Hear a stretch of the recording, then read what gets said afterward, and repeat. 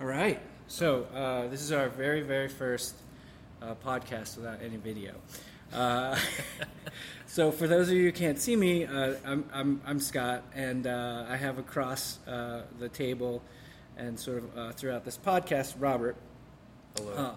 Today we are going to talk about a coffee from Congo, and we're just going to have a conversation. That's hopefully the theme of what we set for these podcasts, is this idea that we're talking a little bit more in depth about the coffee, but we're also letting it be a little more organic and seeing kind of where this conversation goes around the concept of having a cup of coffee.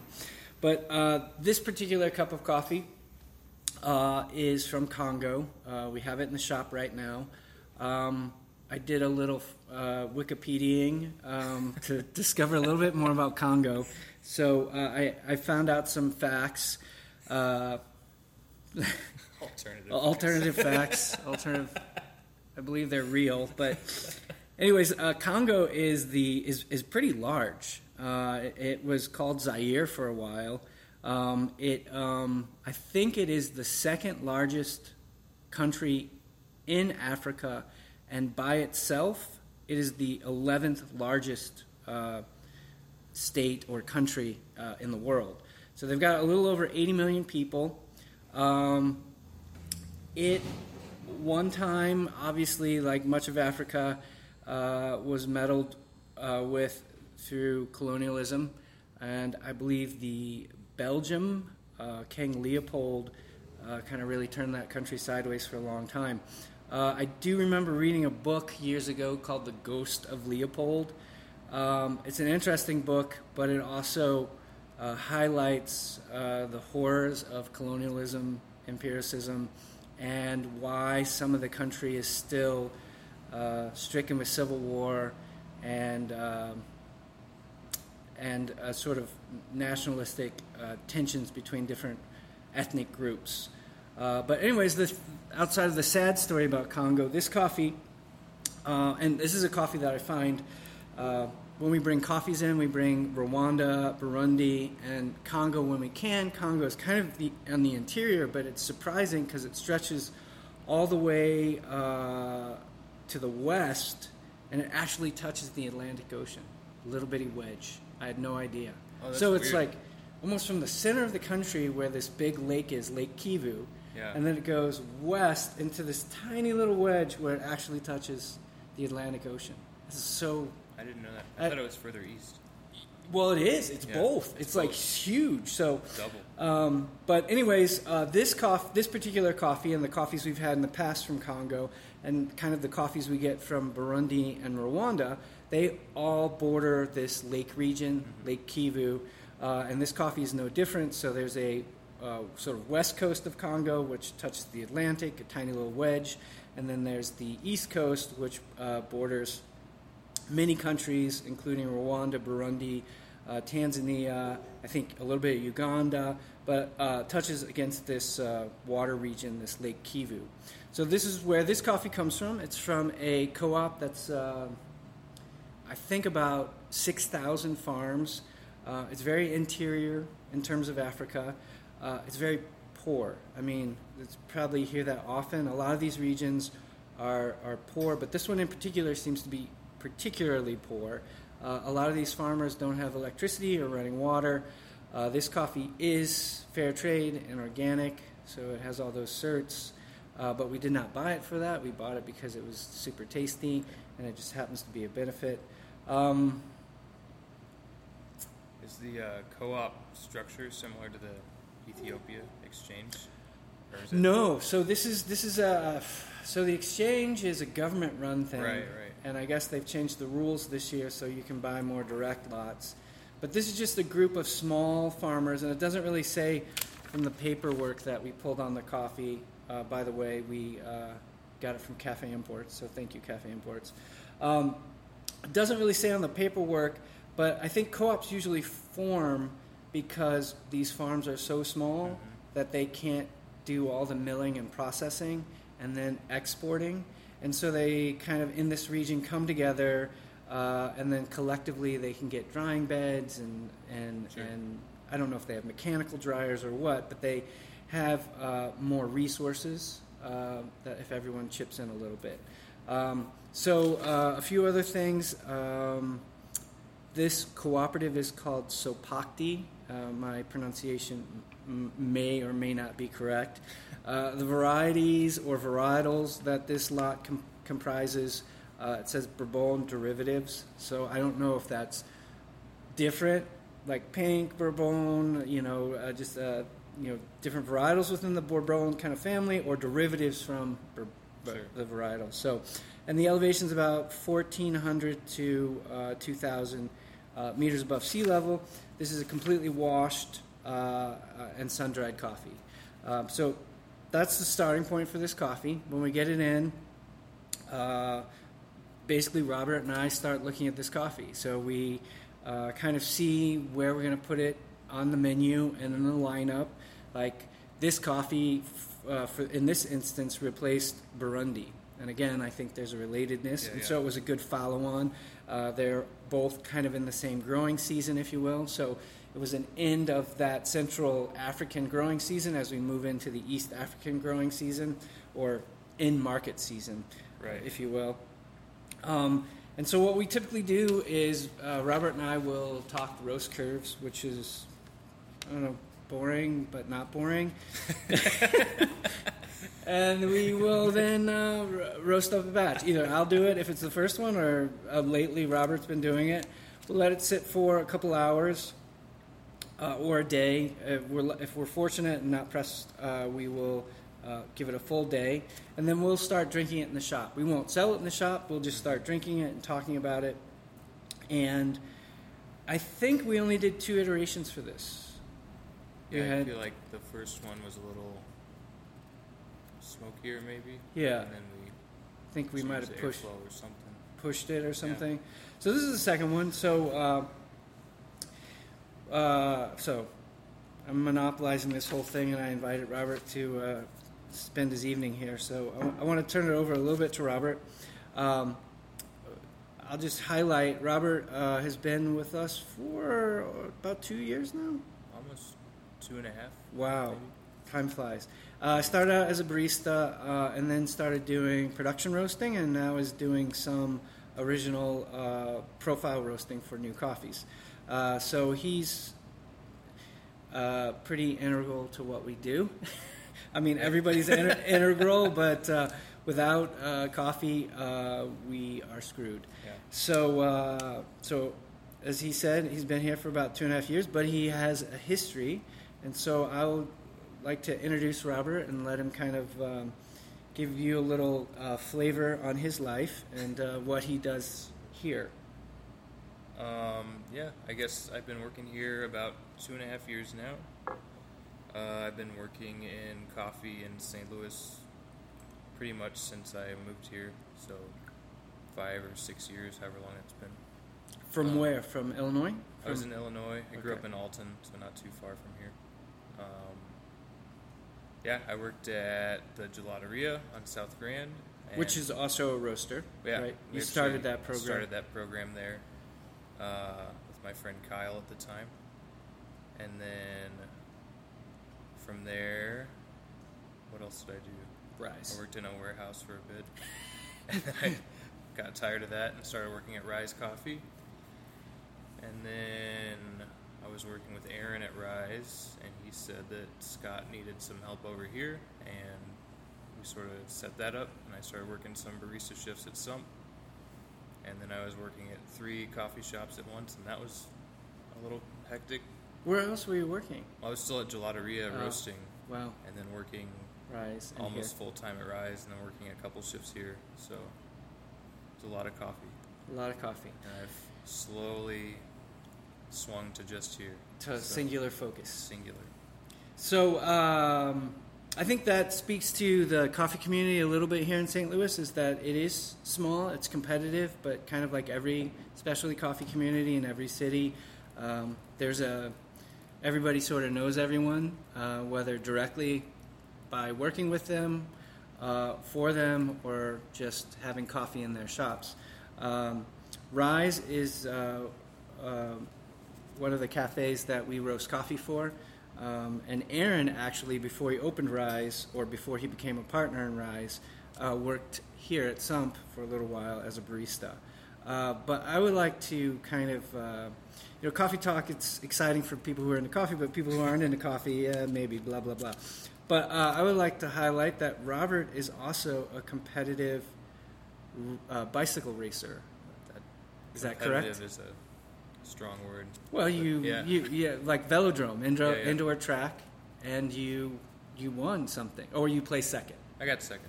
In 2 races. I think that's pretty good. I've never even been on a velodrome track, so I think that's I was pretty happy impressive. with it. So I'm pretty excited for you. Thank you.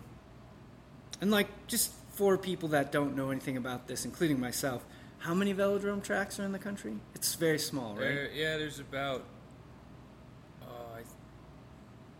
I think it's still under 30. So we have a really poorly maintained one here in the city at Kings Highway and 70, basically. Mm-hmm. And it was built back in the 60s, I believe. And its first year in operation, they hosted a national championship event here. Wow. And since then, rather than sort of maintaining and repairing it, they just paved over it with multiple layers of asphalt every couple decades. Yeah. So it's a pretty bumpy surface right now. Not good for speed. Not great for speed. No. But yeah, this past weekend I was able to travel to South Carolina and race on a really nice track. Yeah. And it was pretty awesome. It was awesome. Yeah. It sounds fun. All right, so on to the coffee. So again, this is the Congo. We're going to be casually and non-awkwardly talking as we try and develop a personal relationship over the... No, I'm kidding. So again, the Congo. So I think what we like to start a little bit with, without being too formal, is kind of the idea of what you might find from a cupping form without numbers. So we're going to kind of talk amongst ourselves here about kind of how the coffee smells. How did it smell when it was dry? How does it smell now that it's been brewed and extracted? And that's kind of the beginning of the experience, because usually when you get the coffee, it's a little bit maybe too hot at times to drink immediately, and so it's the aromatics and basically what you're kind of drawing in through the cup that gets your attention first. So for me, we just ground it, and we brewed it as a V60, and the numbers were like 25 grams of coffee to 350 grams or milliliters of water. The temp of the water was probably around 203, 204. It's hard to tell, like once it starts coming out the spout, it depends on room temperature and other things. It's pretty hot out, so. Yeah, it might have gotten hotter. It is really hot today. It's very miserable. So, anyways, my first smell, I wanted to keep this casual and not so rigorous, but my first impression was just grinding it and dry was, I got celery, but it was a sweet celery. Yeah. Was kind of my first impression. Yeah, I think that the Congo, the Burundi, when we've had Rwandan coffee, they always have a certain, you hesitate to say vegetal, but it is kind of vegetal. Yeah. But sweet. It's almost like the sweet qualities in other coffees, but with this like earthy filter attached to it or something like that. Yeah. I don't really know how to describe it. Yeah. No, I totally agree. I think everything you said is the characteristic of the cup. It's herbaceous, it's earthy, but not dirty earthy like Sumatra. They're very interesting coffees, and I'm not sure if it's always based on the varietal, the terroir, or the fact that they're so landlocked that they probably sit somewhere in the heat before they make it to a port and then get shipped out. But yeah, I think that's a good characterization of those three countries and those three coffees. But that's just the kind of aromatics, but the cup doesn't necessarily always hold that to be true. Sure. I mean, I don't know. Rwanda sometimes like raspberry, and Burundi's got tea and orange. I feel like the Burundian coffees we've had have always had a super lime-like quality. Yeah. Especially if we pull in the shots. Yeah. We haven't pulled this one. Didn't you do an EK? We did like some EK shots. Which is like 14 seconds or something? they're- It was pretty good though, you said, right? I didn't alright. I didn't have it. I didn't have it, yeah. Dylan didn't like it. Well, Dylan, that's another story. So anyways, that was kind of the dry impression. I feel like the brewed impression is much sweeter. For me, maybe a little, I want to say woody, but in a good way. Yeah. Like woody, like tobacco. I think it's kind of like cakey. Cakey. Like what kind of cake?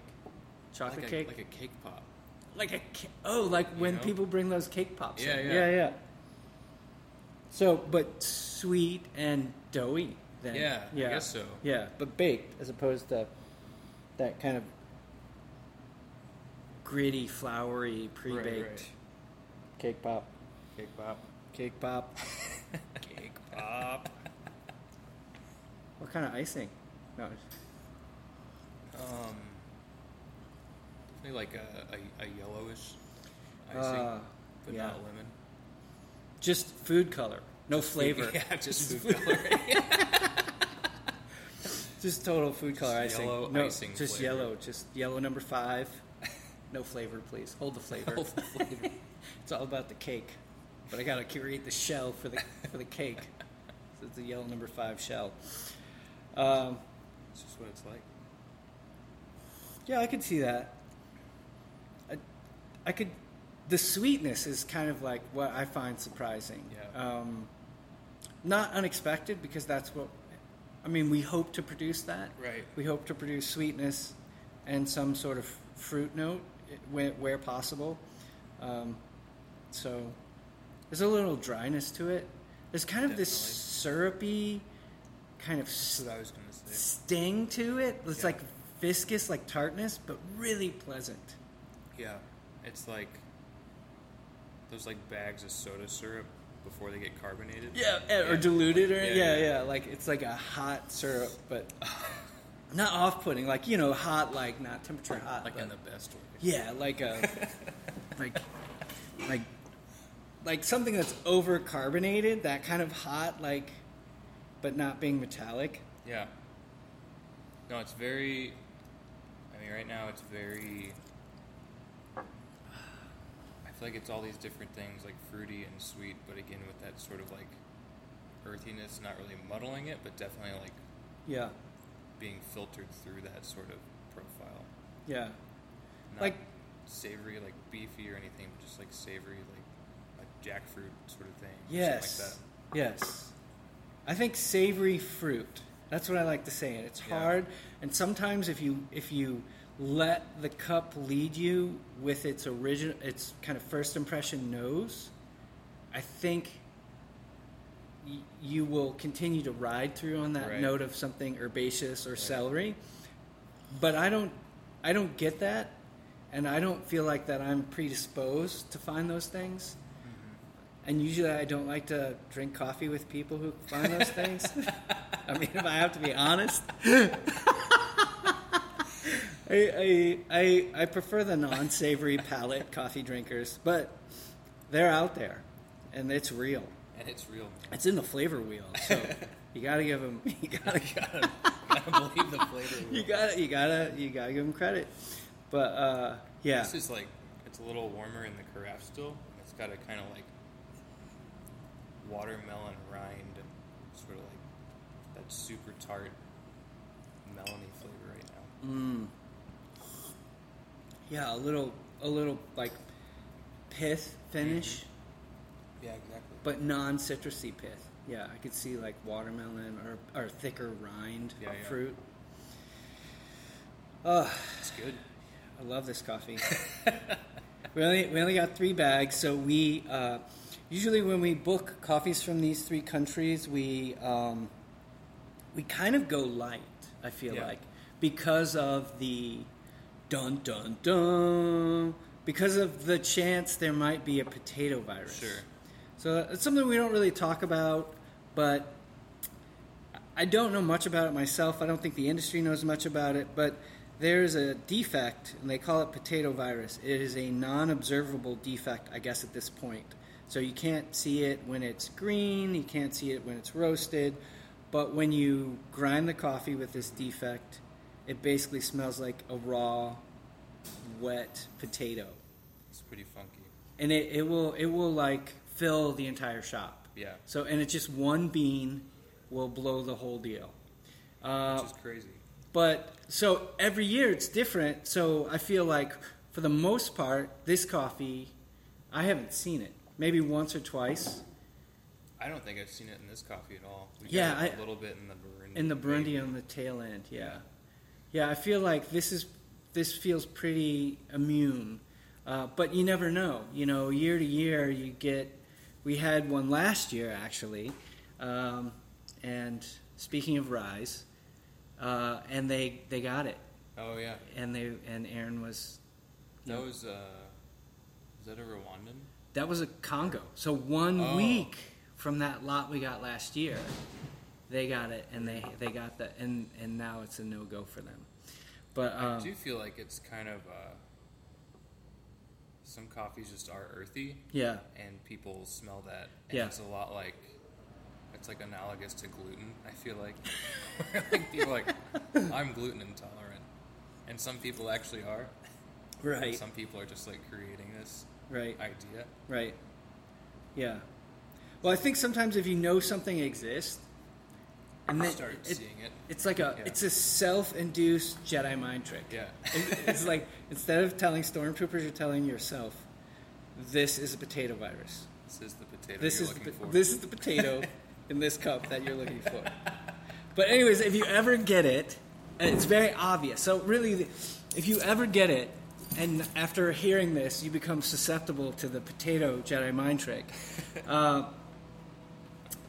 it is really apparent. If you have to think it's in there, Right. it totally doesn't It's not exist.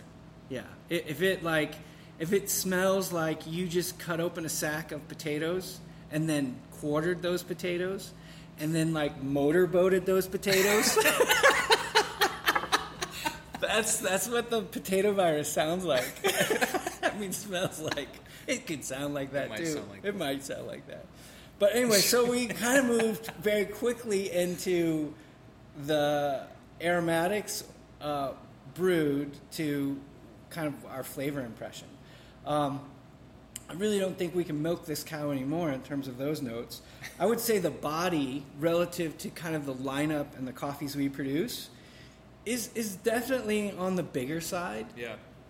It's not as light as something like the Reiko, which we kind of intentionally roast the washed Ethiopians a little lighter. They tend to have a softer mouthfeel, more tea-like presentation.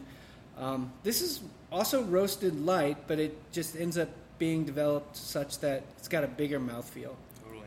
I feel like a little more viscosity, or maybe it's that syrupy impression, that sting that makes it feel bigger, creates a, maybe that rind-like finish also is like very lingering. All, in my opinion, all pleasant. And then sweet. The sweetness, I think, is, we've kind of already covered that. And it's not like a saccharine sweet. It's not a white sugar sweet. Yeah. It's very... I think it's very savory sweet still.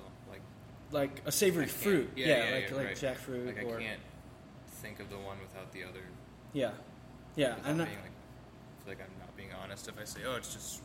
Yeah, no, I totally, I mean, right. It's not just a one-note coffee. I find it very complex. I find it,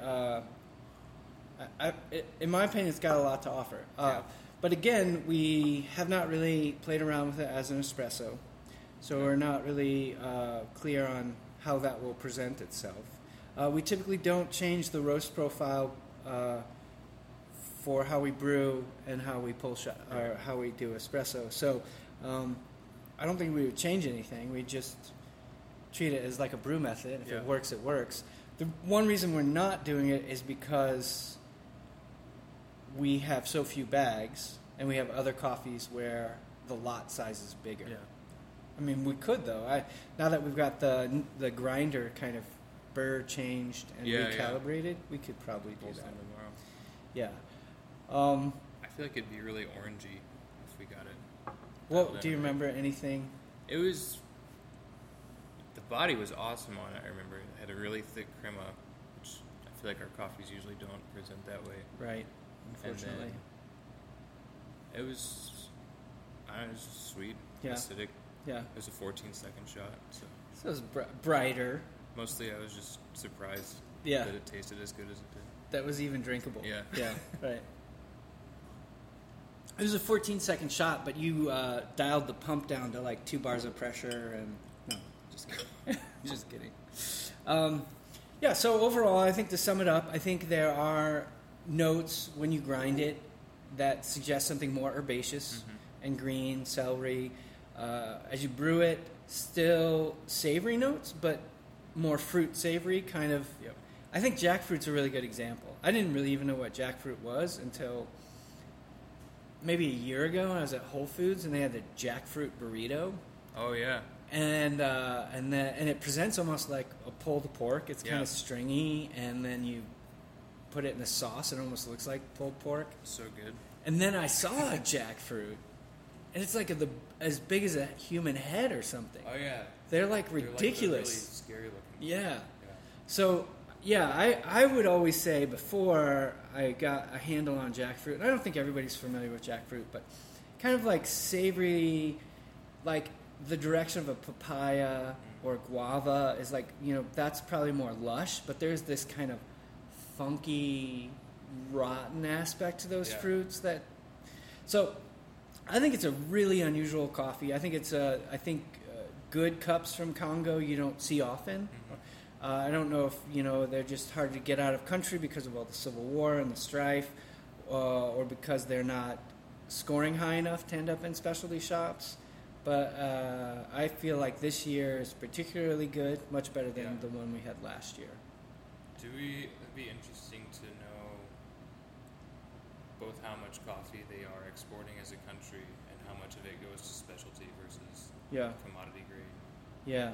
Importers or suppliers or whatever. Right. And I have no idea, actually. I know from reading the fake news, from reading Wikipedia, I know that a lot of what they do for GDP is raw materials. Okay. So natural resources. I know that China is pulling a lot of those resources out there right now and partnering, helping, I guess, build infrastructure, probably to get some of that out, but also as a give back. But I have no idea the extent of coffee. How hard or easy. These notes say that this coffee, again, and these are not my firsthand experience, but that this coffee, this co-op and coffee from this region first achieved top national grade, so I'm not even clear what that is, beginning in 1967. So it's been a while, and then they got interrupted for a little while because they had a civil war. And just kind of FYI, since we are using this cheat sheet, the Café Imports team believes this cup is raisin, coffee cherry, tomato, savory, caramel, tart, and lively. And I would agree with not a lot of that. No, I would say that like how we roasted it. It is savory, but I don't get any like tomato. I don't get tomato. That's more of a classic Kenyan. I really kind of really defer to you and the jackfruit. I think that kind of a savory fruit and that tart, lively acidity. Yeah. I totally agree with that on the finish. I think that gives the cup a bigger mouthfeel. I guess coffee cherry. I mean, like cascara. Yeah. It's got that kind of muted but very apparent sweet aspect. Yeah, so that could be the sweetness in the cup. That's kind of like a honeyed. Yeah. I don't know about raisin. I get no raisin. No raisin. No raisin. Well, now that I read the notes. You read it. Now that I read the notes. Is it more of a craisin? I get a lot of raisin. Tons of raisin. Tons of raisin. But I get it more in the form of a grape. No, I'm just kidding.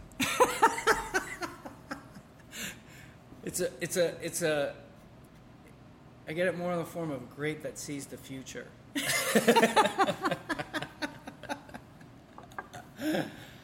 No, I don't know. Maybe raisin, maybe not. But anyways, I think this is a great cup. I really enjoy it, and I think, I feel right now we have such a good lineup that's hard for me to really pick a coffee, and I usually fall in love with the newest coffee.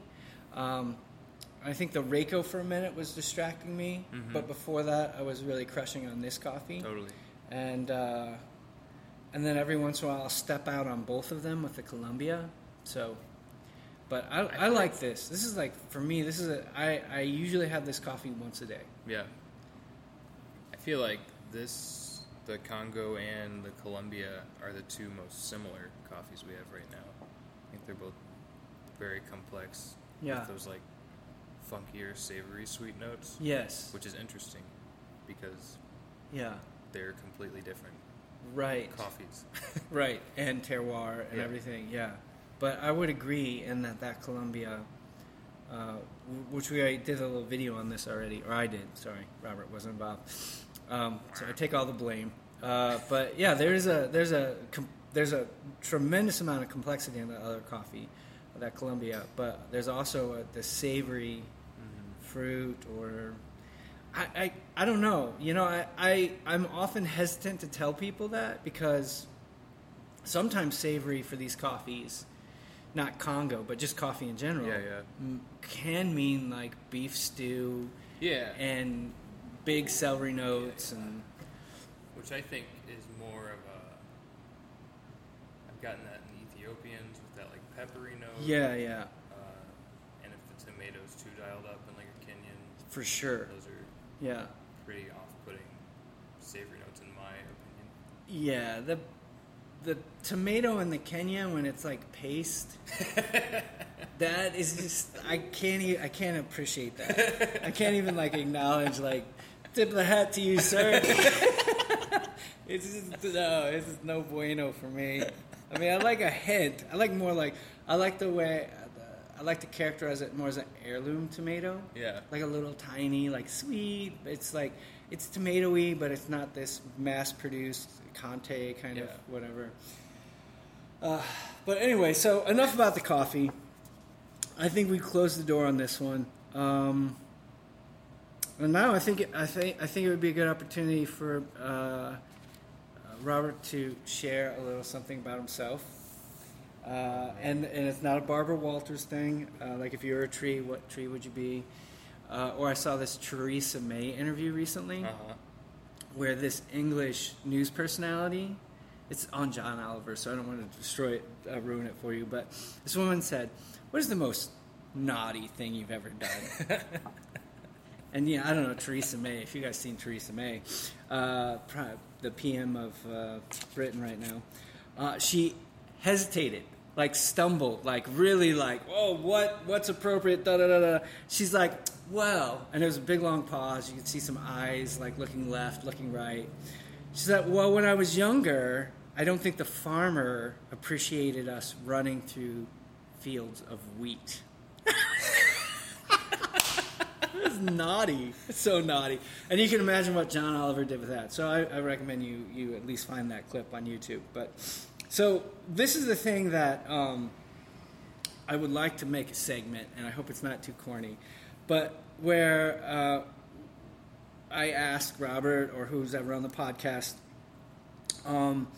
if you could have coffee with somebody, not your most fetishized person, but if you could have coffee with somebody, living, dead, fictional, imagined, if it's a unicorn, whatever, who would it be and why? And mine, so, I feel like I can't ask people this unless I have something prepared. I came up with Caravaggio. He's a famous painter. Okay. But he was a notorious bad boy. So there's this thing that I've said a million times, that if I could go back in time and go to art school and live like less fearlessly, because I ended up not like reproducing and having kids and all that stuff, so I could maybe have made different life choices, I would have tried to be a painter, right? I did a little of that, but I got scared, and now I don't have the 10,000 hours to put in. So when I look at Caravaggio's work, it's super interesting and very technically astute, and I feel like he developed techniques, at least dealing with light, kind of like Rembrandt did, but in a different era, that really elevate painting. But he was Also a bad boy. And maybe he killed some people. Maybe he almost got like excommunicated by the Pope. And he was a hard liver. So I figure it's neat to be in awe of somebody so naturally gifted, who's also so destructive. And they have these tendencies that I would have to work my ass off to get anything just kind of moderately passable in terms of a painting. And this is somebody who probably trained, I'm not saying he woke up with a brush and it was awesome, but he more than likely squandered some of his talents and lived a little recklessly. And having a cup of coffee and maybe a beer would be a interesting thing for me. That is interesting.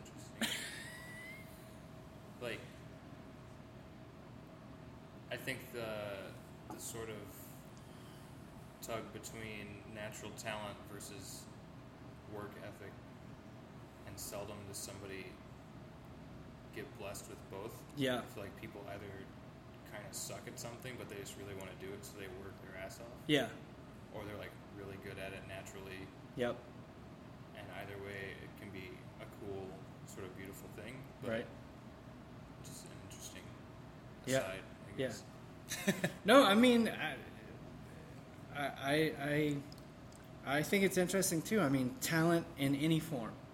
Just to see someone have a natural proclivity, even if they have to work at it and develop, versus, you get up and you have a work ethic and you're like, going to put your 10,000 hours into thing that you want to do, and you become, you have aptitude, but you also put that time in.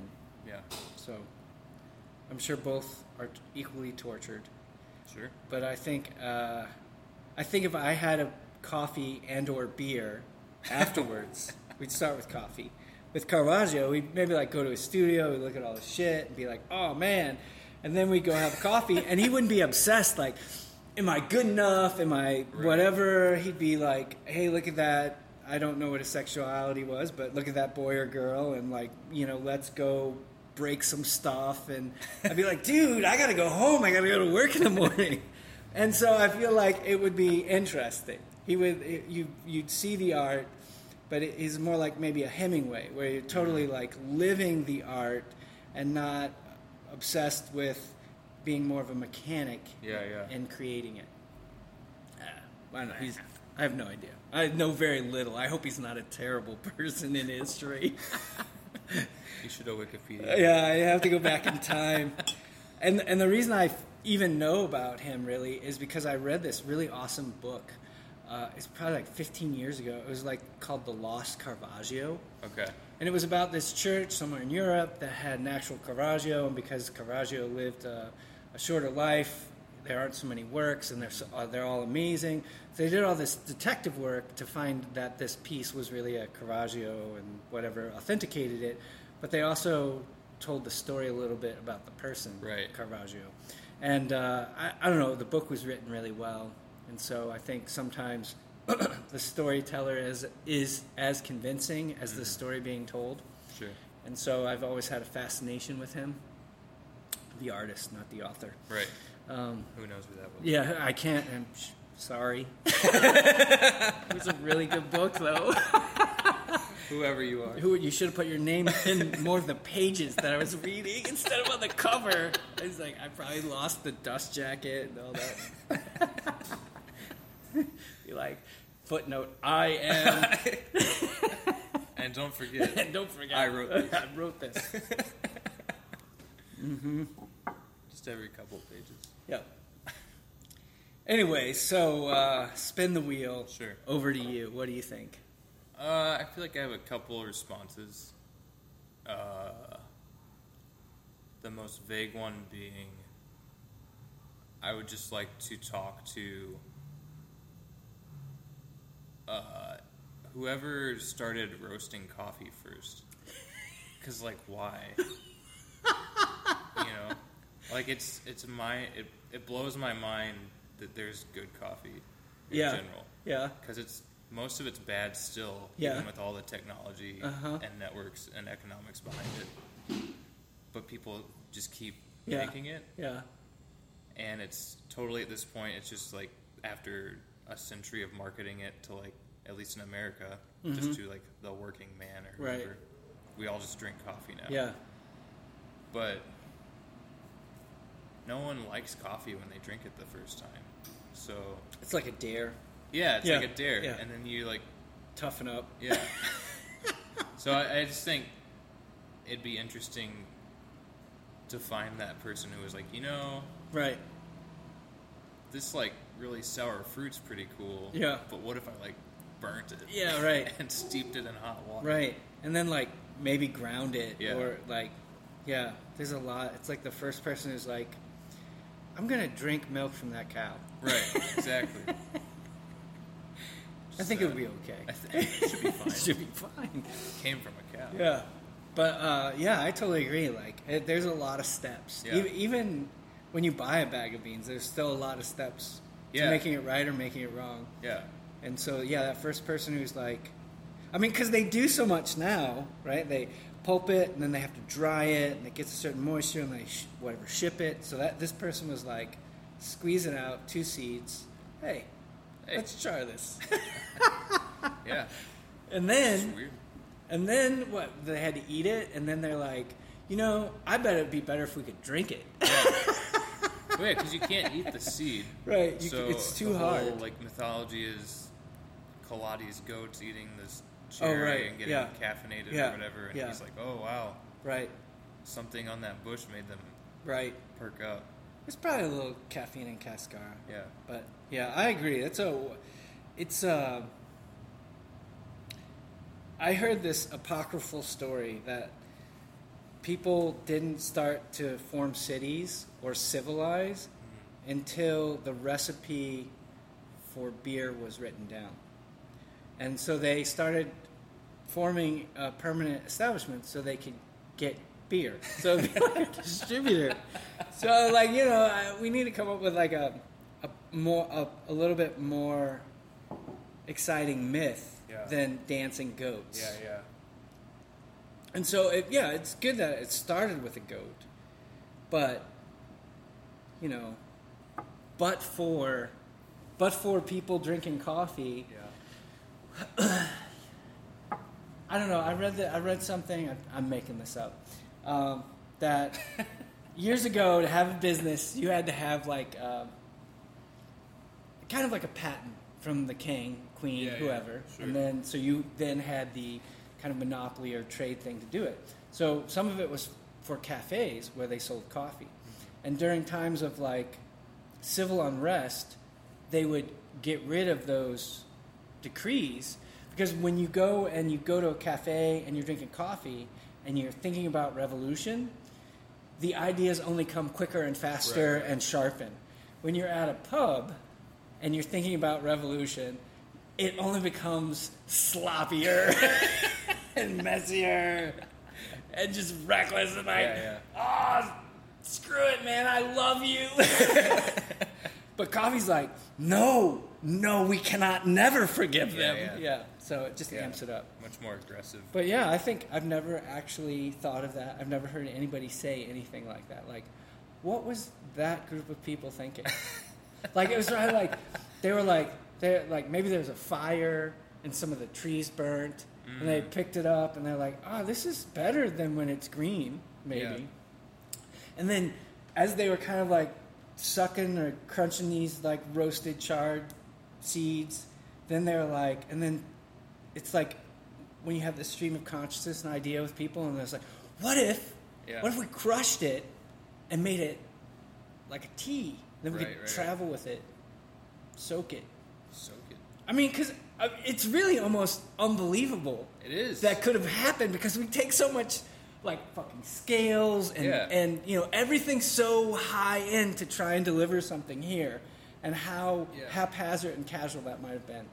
Well, and I think it really sort of throws a wrench in this idea that like progress is this linear thing, where we've just been basically taking exploded diagrams of espresso machines and just swapping out parts for the last half a century, Right. which is like not innovative at all, really. Versus this Yeah. all came from somewhere Right. where people had to like invent the process in the first place, not just like tweak a process. Right. And I just think that's really interesting. Yeah. Yeah, I feel like what we do is kind of what you said. Not we just make coffee, but people that make Right. equipment, The royal we. the royal we. What they're doing is they are, in general, getting finer and finer degrees of control. Yeah. So instead of it being like, oh, well, 2 degrees, it's fine. Now it's like 2/100 of a degree Right. for stability or pressure or whatever. And it's good for reproducibility. It's good for a customer experience. But as you said, is it really like, I mean, the person is like, let's take this thing that's totally unedible. That's a seed. I mean, because not other seeds, like we don't like harvest apple seeds and like Right. make brewed beverage out Or of maybe them. they did. I don't know. Yeah, And this it was just didn't the work one out. that won out. It was like, hey, coffee's easier. Yeah. They're like, there's more fruit on the apple, so we're going to do that Yeah, fruit. yeah. And there's less fruit on the cherry, so we're going to use the seed. That was Yeah. probably how it worked out. That's exactly. I think I read that somewhere. Wow, okay. Farmer's Almanac. That's a good one. Thank you. The Goat's Almanac. Um, yeah. Cool. Well,